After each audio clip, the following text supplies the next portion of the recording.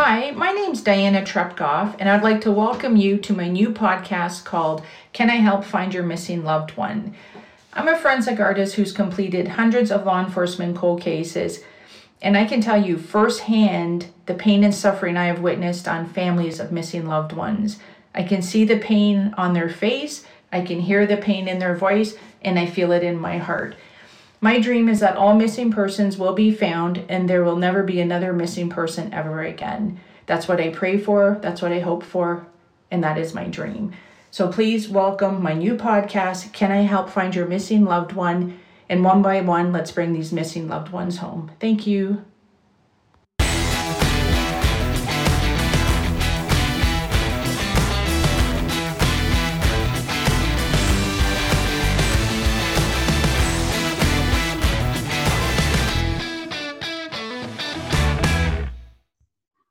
Welcome to my podcast called Can I Help Find Your Missing Loved One? Well, I'm really excited and honored to have Chuck Nash on as our expert guest right now. Chuck's been with Durham Regional Police from 1987 to 2020. That's 32 years, and that's amazing. He retired as the inspector in the East Division at DRP. And thank you so much, Chuck, for being on. I think you're great and you have a good heart, and I know you'll be able to give lots of good advice to people. Well, thank you very much. I sure have enjoyed working with you over the years. Great. Yeah, likewise. And I was just looking through some of the news, and I remember in Canada AM when we were in the green room with Christine Firth and Murray Rose, you and me. And I guess we're all a bit nervous back then. And that was about a decade ago. Can you believe that? Almost 10 years. That's hard to believe, and I sure do remember the nerves. And I think that's the first time I ever had makeup applied like that as well. Oh, that's funny. That's funny. And then beautiful Beverly Thompson. She was the one interviewing us. Yeah, it was great. Yeah. So I guess let's begin with why did you want to become a police officer?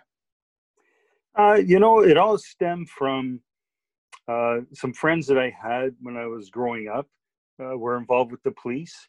And I had one role model in particular that I grew up with in Bowmanville who really had a profound influence over my, sort of developmental years. And then when I became interested in policing, certainly became a mentor to me and guided me throughout my career. And we still remain close friends. So in addition to that, I guess policing, like most officers, you're attracted to it because you want to help people, you want to help community. And also, I'm a very curious person by nature. I always like being in the know and know what's going on. And I've always been infatuated with investigative type TV shows and the like. So it really did start at a young age for me. Very good. Yeah, and it shows because I know you're very passionate about it. So who was that person that had the big influence on you?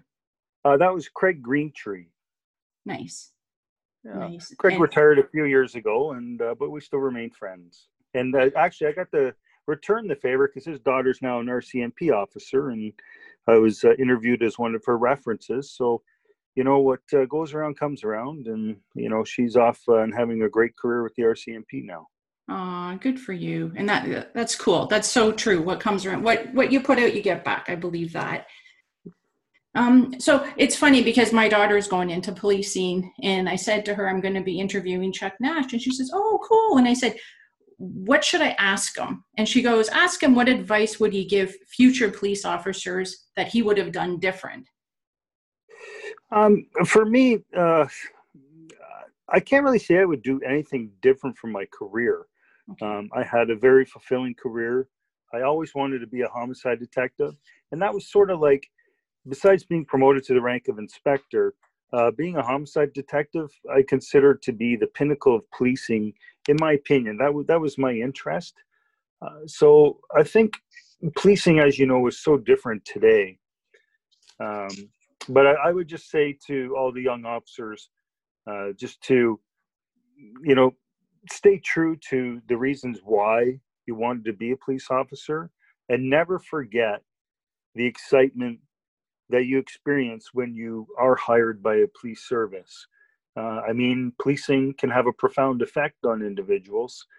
certainly when it comes to the emotional side of things, and with everything going on in the media right now, and some hatred towards police. But to stay true to the cause, stay true to yourself. And you know what? It's a very rewarding career. It's provided a great life for me and my family, and I'm very happy with how my career went. Yeah, excellent.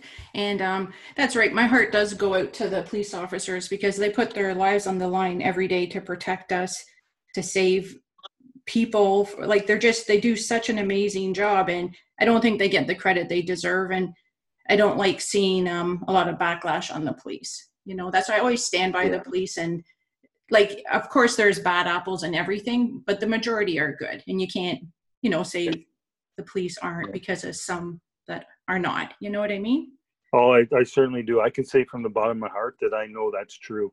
I know the majority of officers out there are excellent people and serve their communities proudly.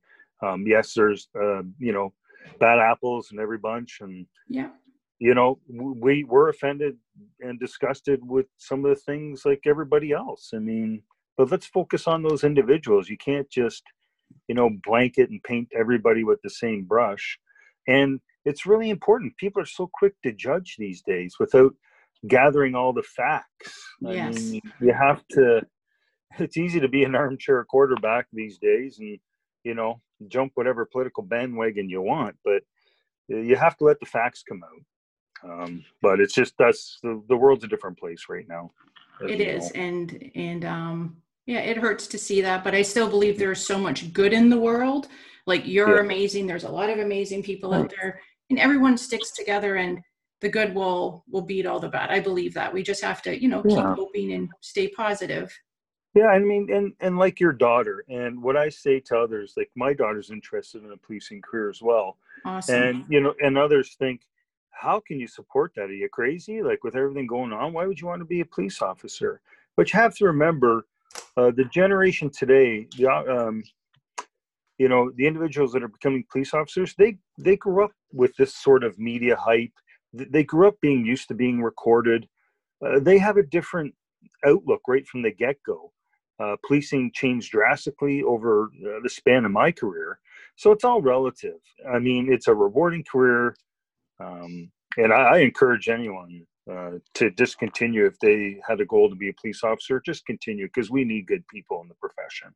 Yes, I agree. That's what I said. They need female officers. They need good officers. So I said, if your heart's there, you just keep pushing. You're going to get it, and never give up. Yeah, exactly. Yep. So let's talk about what case is closest to your heart that you can talk about. Well, I have several cases, Diana.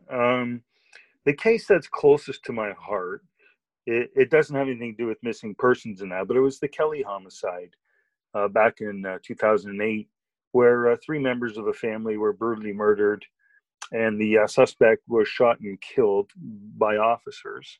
I became very close to that family, which is somewhat of a no-no in the detective world. It's you try to remain distant. I mean, you can have a lot of empathy, but when you get too close, sometimes it can cloud your judgment, and it causes extra stress on the detective when feelings become personal and things of that nature. So I became very close to that family. Just the way the investigation unfolded, I mean, the Special Investigations Unit was involved, so it was a little slower for us because the SAU had the lead. So that just allowed me to get super close with the family. So that one really does tug at my heartstrings a lot. So what happened with that case, so people could know? Yeah, so in that particular case, 3 members of the Kelly family were murdered by the stepfather, and then he was fatally shot. There was a lot of mental health issues at play with the suspect, and one of the victims that passed away was 3 years old. There was also a 5-year-old who was severely injured, and then Richard Kelly and his wife, they were murdered as well. So, the kids were pretty much orphaned and had to go spend time with family. So I became very close to that family and helped them, get through some difficult times. And that's a pretty unique sort of circumstance when it comes to our typical protocols and things of that nature. Like, we're so focused on our work that we don't always become that close to the family. I mean, we're always there for them. And, it's quite an ordeal when you lose the loved one to violent means, especially. It's a long process, typically, from the time you start investigation, and then typically, if arrest is made, guiding them through the court process, and you live through that with these individuals. And it's very important to have empathy. It's a strong characteristic that to be a good officer, you have to be empathetic. And that was the case that really, stuck with me. I have others. Of course, I've investigated a few found remain cases and also missing person cases. Mm-hmm. Let me just hold on one sec. We'll get into that. I just wanted to say, I think that's what makes you like an outstanding, inspector, a person with the police service. I think it's so important. I know I've heard so many families say to me that, they're working with the detectives and they feel they just care about the arrest and they're not really there for them. And I've been told, by experts and private investigators like Diane, don't get so close to the families. And I said, and because I cry, I have nightmares, I stand by them. And I totally can relate with what you're saying, because I think that's what will separate you from the rest. You're real, you have a big heart, and you stand by them. And they need that. They need that from you, from a lot of people. And a lot of people stand back because it's like mental torture, So I'm glad you did get really close with them. And I think that's why they're so in your heart. But it's also, you probably helped them more than you'll ever know, because you showed that side of you to them. And that's so important. So I'm glad you're talking about that, and I'm glad you did that. Oh, well, thank you. And I guess another thing that I'm really proud of is when I was in the homicide unit, I actually developed a guide for the families who lost loved ones through homicides. And it sort of explains, the investigative procedures, because obviously families want answers and they want them now. And, you can be on a case for several years, and it's very difficult and can be quite distracting when, you're trying to do your job, but you're always involved with the family. And there's certain things you can't tell them to protect the integrity of the investigation. You can't disclose certain facts. There's holdback evidence that, we have to maintain. So I think it's very important for families to understand, because, families can get frustrated with the police on these lengthy investigations. But, take the time and explain to them, this is what it's going to be like. There's things I can and can't tell you. We'll never lie to you. But, certainly you always don't get the answers until you get to court. And that's when, the families relive it all over again, because they're hearing things, a lot of details for the first time. So, I know the police work so hard to get the arrests. And then, this is a whole different ballgame, but the justice system, I know 3 people who just got arrested for a murder. And, I was trying to tell the family, I'm really grateful to hear that, because sometimes people wait, decades for that. Now we just have to find the body. And then one just got out on parole for $2,000 after being arrested after a week. And I'm like, oh my God, he just got out. So, and they admitted what they did. So that's a tough part too, because the police work really hard to get the arrest, and then they're off, I don't know, but I guess we won't go down that road. No, our job is to get them to the court, and then it's really up to the court. And believe me, we feel it just as much as the families when things like that occur. But that's the way the justice system is, and we have to support that, and just go from there. Yeah. So you were talking about, you started mentioning the human remains. Let's talk about I know you were always passionate, and you always said you're not giving up on the 2006 human remains that were found near the Darlington nuclear plant. And I know your heart is there. no matter what. What can you talk about that case?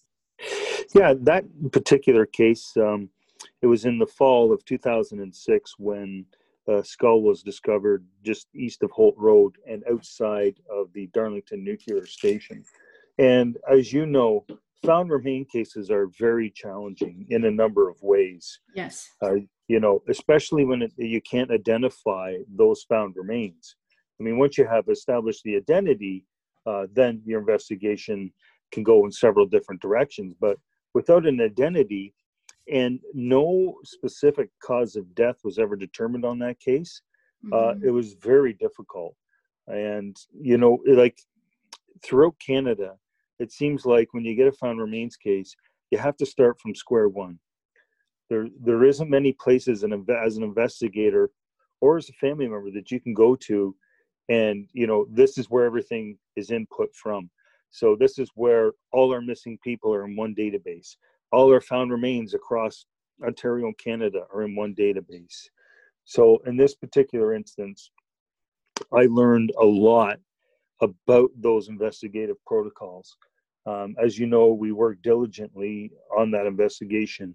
Yes. In 2006, we were able to eliminate hundreds of individuals as not being the found remains through dental records, DNA, etc.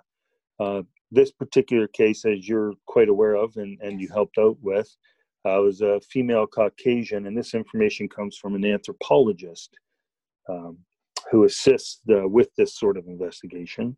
And she's a female Caucasian between the ages of 18 to 25. And she had been at that location from 2 to 10 years, but perhaps longer. So, when we're doing our searches of missing person databases, trying to match missing person to found remains, there's several things that we use. The Canadian Police Information Center, the NCIC through the States, and even Interpol. And we were never able to match a missing person to our found remains. And, it just remains a mystery. And you wonder, how does an individual end up in a field and you can't find out who they are? It's mind-boggling to think that there isn't somebody out there missing this individual and contacting their local police. So then we reopened the case in 2010, Diana, as you're aware, and you became involved with us. Yes. And thank you very much, because what you provided was what the average investigator can't. And you have a whole host of networking. You were able to, get us on Canada AM. You did your drawings and things of that nature. And that sort of exposure is crucial to an investigation. And it's about the exposure, because you just never know who you're reaching out to. So from our standpoint, we're so appreciative of all the hard work that you did and the friendships that we developed. And, that case remains open. And, that person deserves to be reunited with family. And it really eats away at you as an investigator, thinking, why can't I solve this? Why can't I reunite this individual with their family? There has to be somebody out there. So it just it's one of those mysteries that you just can't shake. Yeah.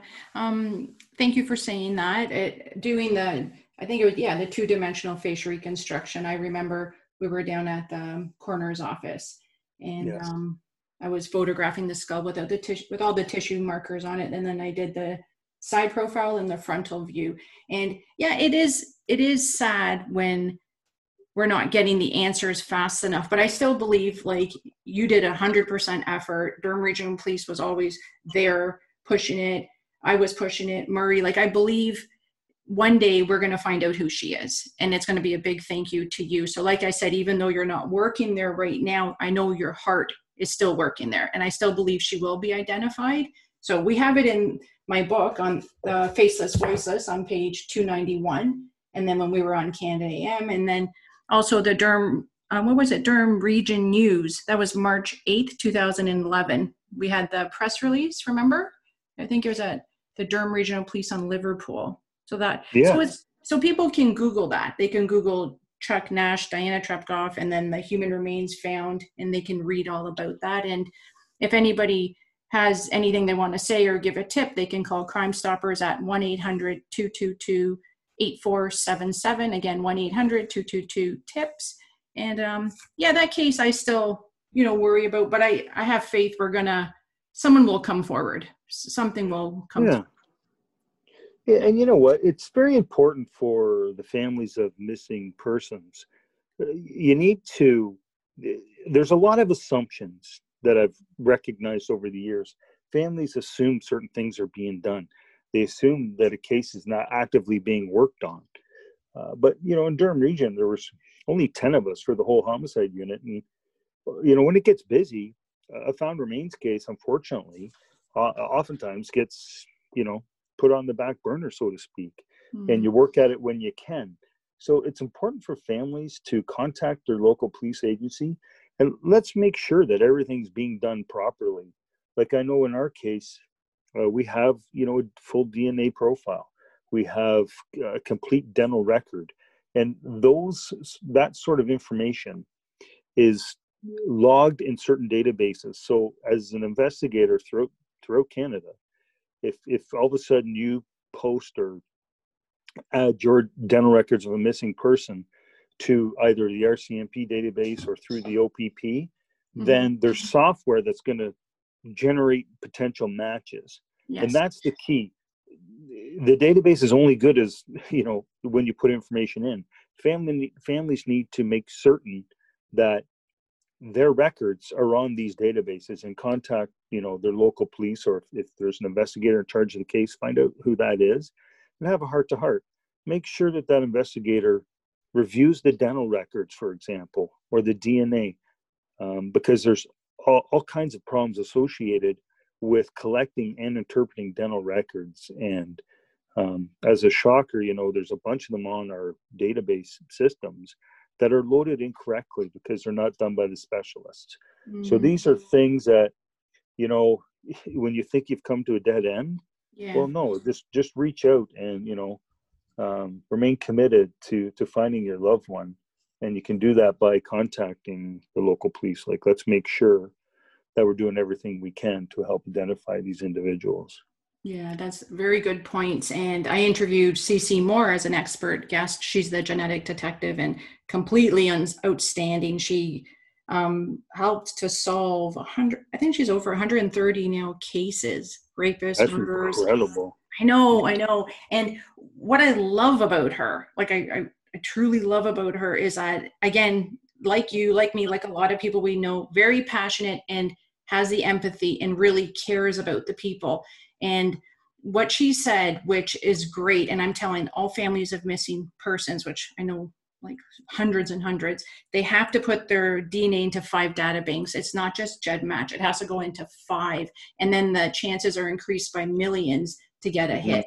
And it was amazing, because a lot of people thought just in one, but what you're saying is, the police put the DNA in, and now it's up to the families. The families didn't know the chances are increased that much when you put it into 5. So the biggest news from her was submit DNA into all 5 data banks. And then on that episode, she explains which ones, but it's true. I think the families, for the most part, are proactive as long as they don't get sick. So I keep telling them, because my heart's with them, just take care of your health. And they're like, no, I got to find my son. I got to find my daughter. I said, I know, but if you don't take care of your health, you won't be able to search for them. And so it's, it's really hard what they go through. And I know the police are trying as hard as they can to help. I'm trying as hard as I can to help as a victim's advocate, forensic artist. And now the podcast is to help, use my voice, your voice, everybody. So we work together to make it easier for them. So I guess what I wanted to ask you before I forget is, what advice can you give families of missing loved ones? We know about the DNA now. What else can you tell them from your heart, from what you've experienced? Yeah, I mean, and I've worked closely with a family with a pretty historic case from my hometown. So the advice I give them is, it's easy to say, maintain your hope and be patient, all these things. But it can destroy families, and I've seen it. So I think it's important to stay connected to each other, to support each other. Like I said previously, make sure that you're reaching out to the local police agency. Ensure that there's a report filed. And we have certain techniques of locating missing persons across Canada, the United States, and internationally. And on that case, we were able to reunite some family members with people that had been missing and just alienated themselves from the family. So really, I guess my advice to those individuals is just to try to maintain your hope. But I have a really strong understanding of just how taxing it can be on families and relationships and the unknown, and rest assured that officers are dedicated to finding missing persons and to make sure that they're familiar with the various web pages. I mean, there's all kinds of them on the internet, and there's a lot of web sleuths out there that, they're trying to match missing persons to found remains, to, join those sort of groups and do some research themselves, because most times, as you know, families want to be involved. Yes. In the investigation. So I guess that would be my advice to, the loved ones of missing persons. Very good. And did you want to touch a little bit on the Noreen Greenlee case? Because you were working on that. Yeah. Yeah, well, it all started for me growing up as a youngster. And my dad, when we would pass the location that Noreen was last seen in September of 1963, he'd always make a comment about that's where that Greenlee girl went missing from. It was a main street. So when I was a homicide detective, I found the file, and I was shocked because, a case like that today, like a Tory Stafford type of investigation, yes, you would have a very large investigative team, and it wouldn't be unusual to have 1,000 banker boxes worth of investigation. Well, I picked up 2 accordion files, and that was it. For a missing 13-year-old, that is unfathomable. And just how things have changed over the years, the way we investigate matters, and all the changes that came out for major case management with the Bernardo investigation. Ways that we can better communicate with other police agencies. But yeah, Noreen. you mentioned Bernardo. I get the creeps to hear his name, but go on. Sorry. Yeah, that's okay. Yeah, Noreen went missing from. She had been out with friends and was waiting for a bus stop. It was like 11 o'clock at night, and just vanished. And there's never been a solid lead and/or trace of her. And I know the family is still very anguished about her disappearance, and I witnessed the, all the stress it has caused that poor family. Yeah. And and at times, we want to tell them certain things, but you can't. There's a lot of misinformation within the investigative file, just how they did things back then. Mm-hmm. And you just can't fully disclose everything until, maybe one day she is located. But yeah, that's, back in the day, they had big search parties for her and just vanished without a trace. And it's just hard to believe, people can just disappear. Yeah. And then all the fear for all the other families, they probably all got worried and scared. Will their child disappear like that? And yeah, you were saying it did have a big impact on them. I remember, speaking with Shelley Greenlee and what she went through, and sadly she passed away, and the whole Greenlee family, it means so much to them to find Noreen. And I know it's not easy, and I know people call in the tips, but who knows what's real, what's not. But it is a heavy case on my heart, like I'm sure on yours. And I hope something will come. I hope they will find her, just to have that peace in their heart, or to have some healing begin, Yeah, exactly. And I mean, you can talk about closure, and I mean, I think closure is a difficult subject. Yes. But certainly having answers to all their questions would be a blessing. They deserve that. They've been through a lot.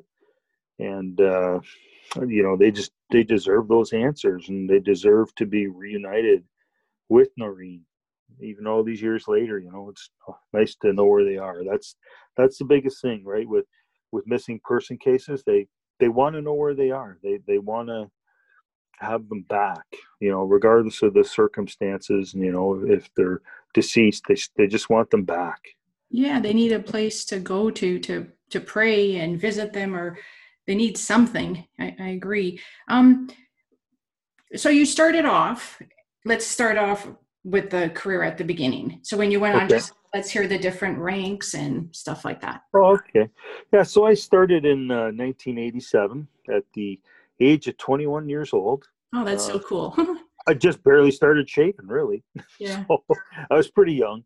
And Yeah. I started in Oshawa, and I worked on frontline patrol for 3 years. And then I was fortunate. I got into the very first street crime unit in 1990, where we investigated a lot of the youth crimes and street gang activity that was happening at the time. So I did that for 3 years, went back to uniform for a while, but I've always wanted to be an investigator. And then finally I got into a detective office in the year 2000, where I was exposed to a lot of different cases, homicides, attempt homicides, missing persons, abductions, and kidnappings. And that really sort of paved my way into the homicide unit, where I worked for 10 years. And then worked on several large-scale cases there before being promoted to the rank of staff sergeant. And I took over a platoon in Oshawa for a few years, and then I got promoted to inspector and moved to East Division in Boneville, into the brand new building there, where I commanded 104 officers and 8 civilians. Oh, congratulations. Thank you. Yeah, it was amazing. I remember when I popped in there, and it was like a beautiful, beautiful building. Everyone was so nice, positive, happy, so clean. It was great. And it looked like you really, really loved your job, and it showed. Yeah. Oh, well, thank you. I love the job, and I love all the individuals that I worked with, and we had a good team there. And they made my job really easy. Let me tell you, we had a lot of great officers out this way. Very good. And you're great at what you do. So I think that's why it all works out. So what are your passions? What are your passions in life? My passions in life. Well, first and foremost is family. Yes. I come from a very large family. My parents were both from Cape Breton, and my dad had 17 brothers and sisters. Whoa. So as you can imagine, I have a lot of cousins in the world, and Wow. several Chuck Nashes. I mean, there's like 1 of 5 Chuck Nashes. Oh, cool. So, of course, I'm very passionate about family, friends. I really enjoy cooking. I am an avid golfer.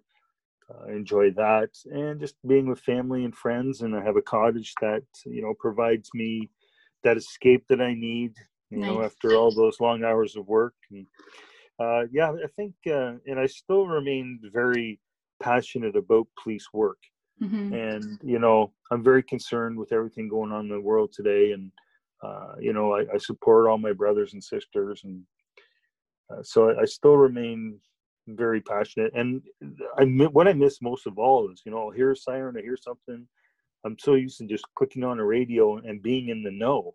Yes. Well, now I'm like, I have no idea what's going on, and that's been an adjustment. Yeah. Like when you always have your finger on the pulse, so to speak. Yeah. All of a sudden, it's like, what am I going to do? Rent cocoon and just wither away into my old age? But yeah, so now I'm really concentrated on getting back in shape because years behind the desk certainly had their toll on me. Oh, you look the same. You look the same. You're too sweet. Yeah, you look the same. Yeah, me and Marty were at your retirement, and that was great. And the Chief Paul Martin was there, Murray Rose, Christine, your wife, your daughters. You have a beautiful wife, beautiful daughters. Talk a little bit about them. Yeah, so my wife works for the Durham Regional Police. She's a supervisor in the communications and Nice. the training coordinator. My oldest daughter, Emily, who's 26, is becoming a teacher, and she's just accepted a full-time placement for this year out in Coburg, Nice. where she'll be teaching English, history, and Indigenous studies. Oh, good for And her. my youngest daughter, Brooklyn, is just turned 21, and she's in her last year at Laurier, where she's taking criminology with a minor in policing and Indigenous studies. Okay, So cool. yeah, they're keeping me busy. That's for Yeah. sure. Yeah, everybody's on the right track. That's really good. So when Yeah. you were working on those heavy cases, because there's a lot of, I guess, advice for me now I could ask, which I haven't even asked on the podcast yet to anyone. Okay. Yeah, you're perfect to ask this. So a lot of cases, well, I wouldn't even call them cases. The families I got to know are special in my heart. They're so Yeah. sincere and genuine, and their missing loved one is in my heart. And, you know, when you stand by them for so long, it's a part of your life. And then, you know, I have nightmares. Yeah. I walk around sometimes sad thinking, Diane, snap out of this, come on. And then Gil, who's the private investigator in NYPD, first grade detective, retired. He was there 28 years. And he'll say to me, Diane, don't get so involved. Don't cry. You're not going to be able to help the family the way you want to. You need to look at the bigger picture. And I'm like, okay, it's good advice. How do I do that? He goes, just don't get so involved emotionally, which I find Mm. hard. So Yeah. what do I do for the lightness to balance it? I'll watch Flintstones, 90210. What's his name? What's that guy's name? Columbo. MacGyver. Oh, Columbo. That's close. Yeah, I'm watching Columbo right now. And I'm like, great, it's still about murders. But anyways, I'll try and do the balance. I'll go swimming, take the dogs for a walk. And then actually me and Marty are going to golf on Friday. So it's, you know, we'll see. Hopefully I can do a pretty good job. But how do you not have the nightmares? How do you have more of a balance? Because I feel I can't step away, and it doesn't matter what anyone says. I still am right there, but then I feel like I need to be able to sleep so I could be stronger to help them. I think, you can't let it consume you. And for me, ironically, a number of years ago when I was in homicide, and I was involved with 3 infant death investigations over the span of a week. Oh, And yeah. those like the examination on the infants takes place at the hospitals for sick children then. And I was speaking with the pathologist, and it was my 3rd time with him in 1 week, and it was just before Christmas. Mm-hmm. And I'm having these weird thoughts in my head, like, and we're so used to nurturing and taking care of infants, and when you see that sort of an examination being done, it really, you're like, how do you not take that home with you? But that particular pathologist gave me the best advice that stuck with me throughout my career. And I have shared this with many an officer, and I'll share it with you. Mm-hmm. And, we have a task, we have a job to do. So I do understand the importance of, if you become too close, it can cloud your judgment. Mm-hmm. On the other hand, that's what drives you and individuals like you. It's that empathy. It's that you're feeling it, and it motivates you. Yeah. Right. So you need a certain part of that. But what this doctor said to me, he said, do not mourn. You can be empathetic, but don't mourn. We all have our time to mourn, like when we lose our own loved ones and things like that, and friends. But we can't mourn with these families. We can be empathetic, supportive, and guide them, but don't fall into the mourning part of it. And that stuck with me throughout my career and really helped me through some challenging investigations and very emotional times. Another important way to deal with these matters is surround yourself with people from 2 groups. You need a group of friends that understand what you're doing, mm-hmm. and understand the stress that causes. Mm-hmm. And you also need friends from completely different walks of life. I'm proud. I'm a member of the Masons, and I'm proud of that. And what that does for me is I've met a group of men who, no matter what, accept me for who I am. And I never would have met these individuals if it weren't for that particular group. And they really do keep me grounded. They don't ask me a lot of probing questions. And it's sort of an escape for me when I can surround myself with individuals that have no clue what I'm doing. It really does distract and helps get your mind off matters. And, other things like staying in shape, being physically active. Those are all important things, because far too often, we can drown ourselves in things that aren't so good for us, like excessive drinking and different medications, and it's a slippery slope. So you need to have a strong support system with individuals that understand your work. For me, I was lucky because my wife, being involved with policing, as was her husband and her brother. So I have that network. I have that support group. And I also have, lots of other friends outside of policing that are a good distraction for me. So that's what works for me. But I guess in the end, you just don't mourn, Diana, just be empathetic, but yeah, and stay focused on your work. But it's okay to have some empathy, as you know, because that's what motivates you. You want answers, and you feel for the family.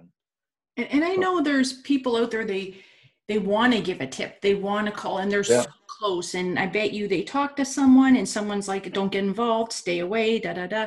I know, because people do give tips, and if you ask them why did it take so long, because they were scared. And Marty is great. He's the associate producer. He does tons to help with all the podcasts, the website, and he knows about the cases and what I go through. And then I have, so I'm very, very grateful I have him for that. And then, of course, animals are amazing. And then, I feel not everyone understands, but then you had a good point. Have two different ones. That makes sense. Instead of just wanting everybody to understand about missing people, I would get frustrated everyone wasn't sharing the cases when it's only a click of a button, help these families. But I understand not everybody can, Right. Yeah. Yeah, I mean, look at policing. It has its own very unique culture. One that's it's hard to break away from at times. So you need to find that. You need other friends beyond policing, because you can't. I mean, when cops get together, that's all you talk about, right? It's just policing. You need a break from that. Yes. You need that. So golf. Take golf for example. There's 4 hours. You can just go clear your mind and. That's why I could care what I score anymore. It's more about the time away. It's more about time with friends and, enjoying life and things like that. So it's all very important. Very good. Very good. So what are your plans now? You're retired. Any goals? I am retired, and it's been such a strange year. Yeah. I haven't gotten into a routine yet. Yeah. Like my first goal was to get back in shape, and then, the gyms are closed. This is closed, but I've been spending a lot of time at the cottage doing projects here and there. I actually did join a golf league. Nice. So once a week I can get out and, socialize with those individuals, and it's a nice break. But as far as work and that is concerned, I'm content to be retired right now. I miss it and miss certain aspects of it, but I also needed some air. It was a very, busy career, and I've been working since I was 14. So so you deserve it. I'm enjoying just chilling right now, to be honest with you. No, that's good. Yeah. That's good. And I can't believe how fast the days go by. It's you get up, you go for a walk, you do something, boom, it's like the day's over. You're cooking dinner. I know. We were laughing about that the other day, because what day is it? It's Saturday. No, it's not. Every day is Saturday. And we laugh because it's like we don't even know what day it is anymore. It's already September 1st. How did that happen? But no. You know what?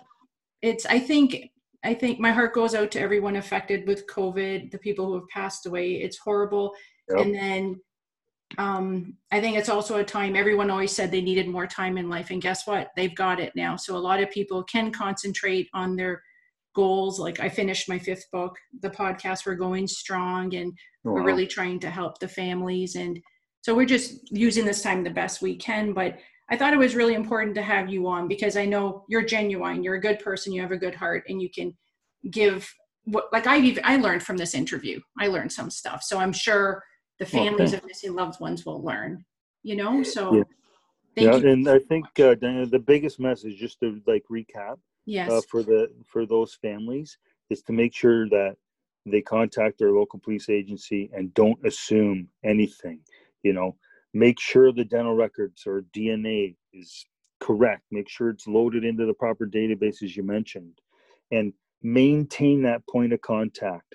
Don't let that slip away, because if you are actively seeking answers from the police, then they're more apt to have another look at your case. So you need to be that voice, and individuals like yourself are that voice for those missing persons.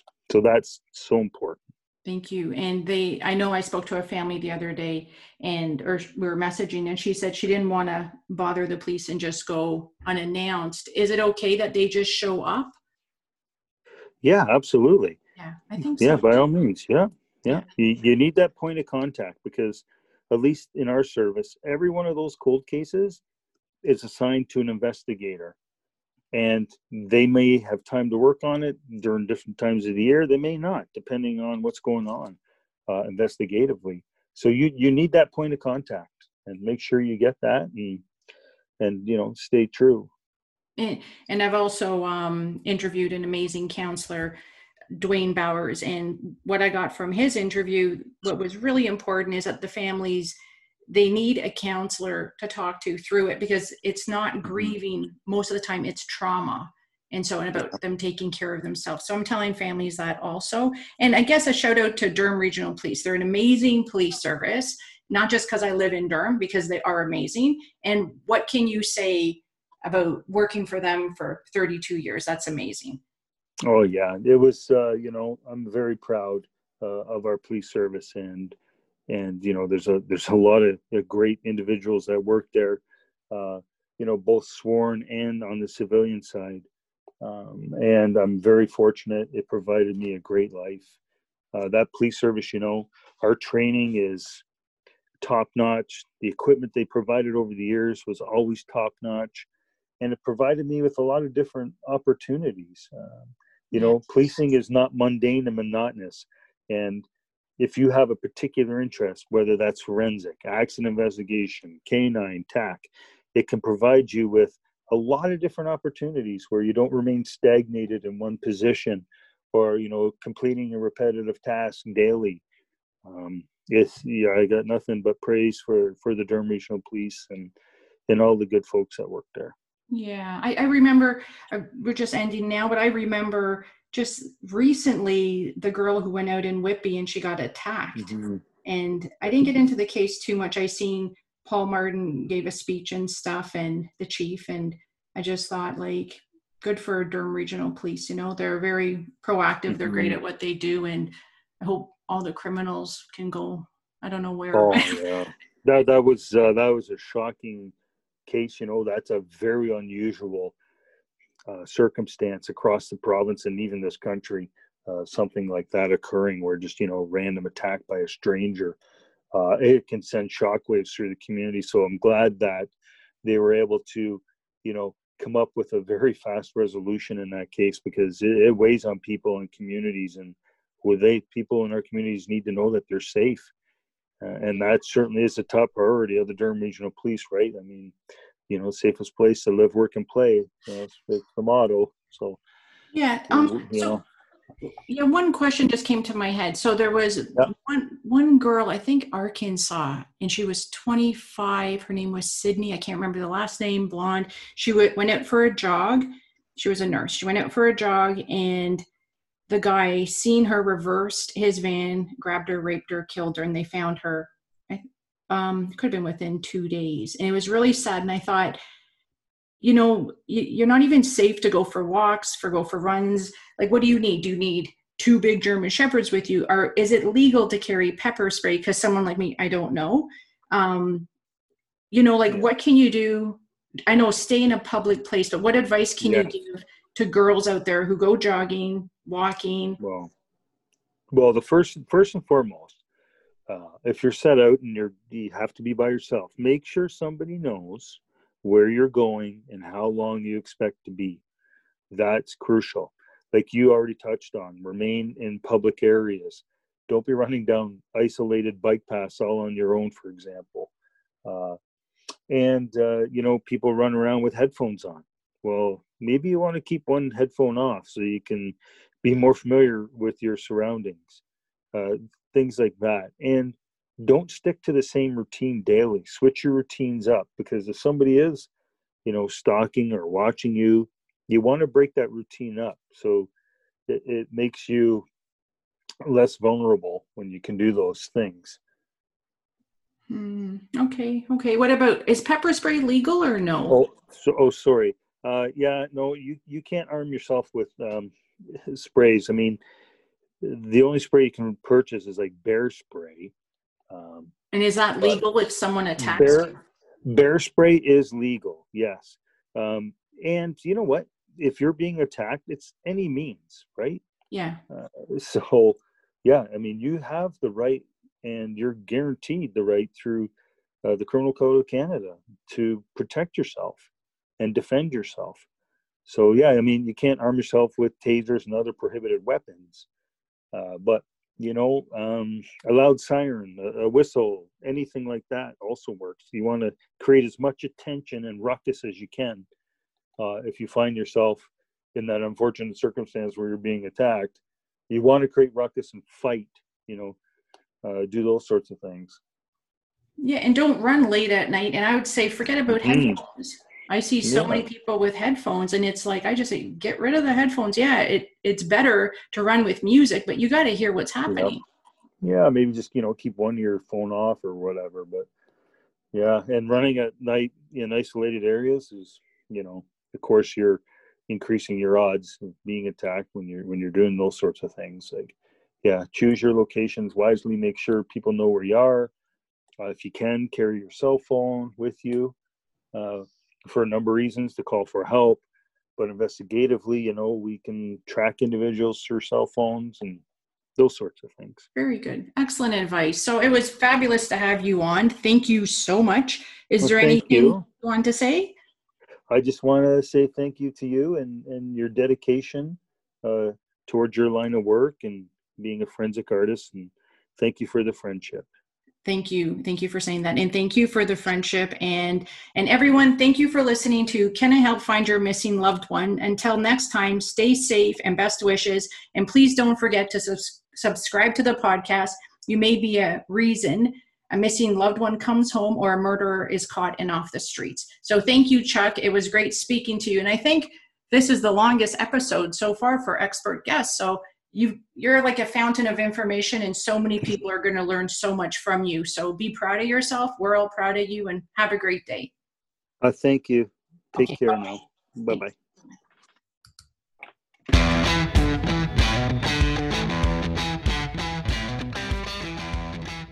Thanks for listening. Can I Help Find Your Missing Loved One is created, produced, and hosted by Diana Trepkoff. Associate producer and sound editing by Marty Brown. Please don't forget to call in any tips. Thank you.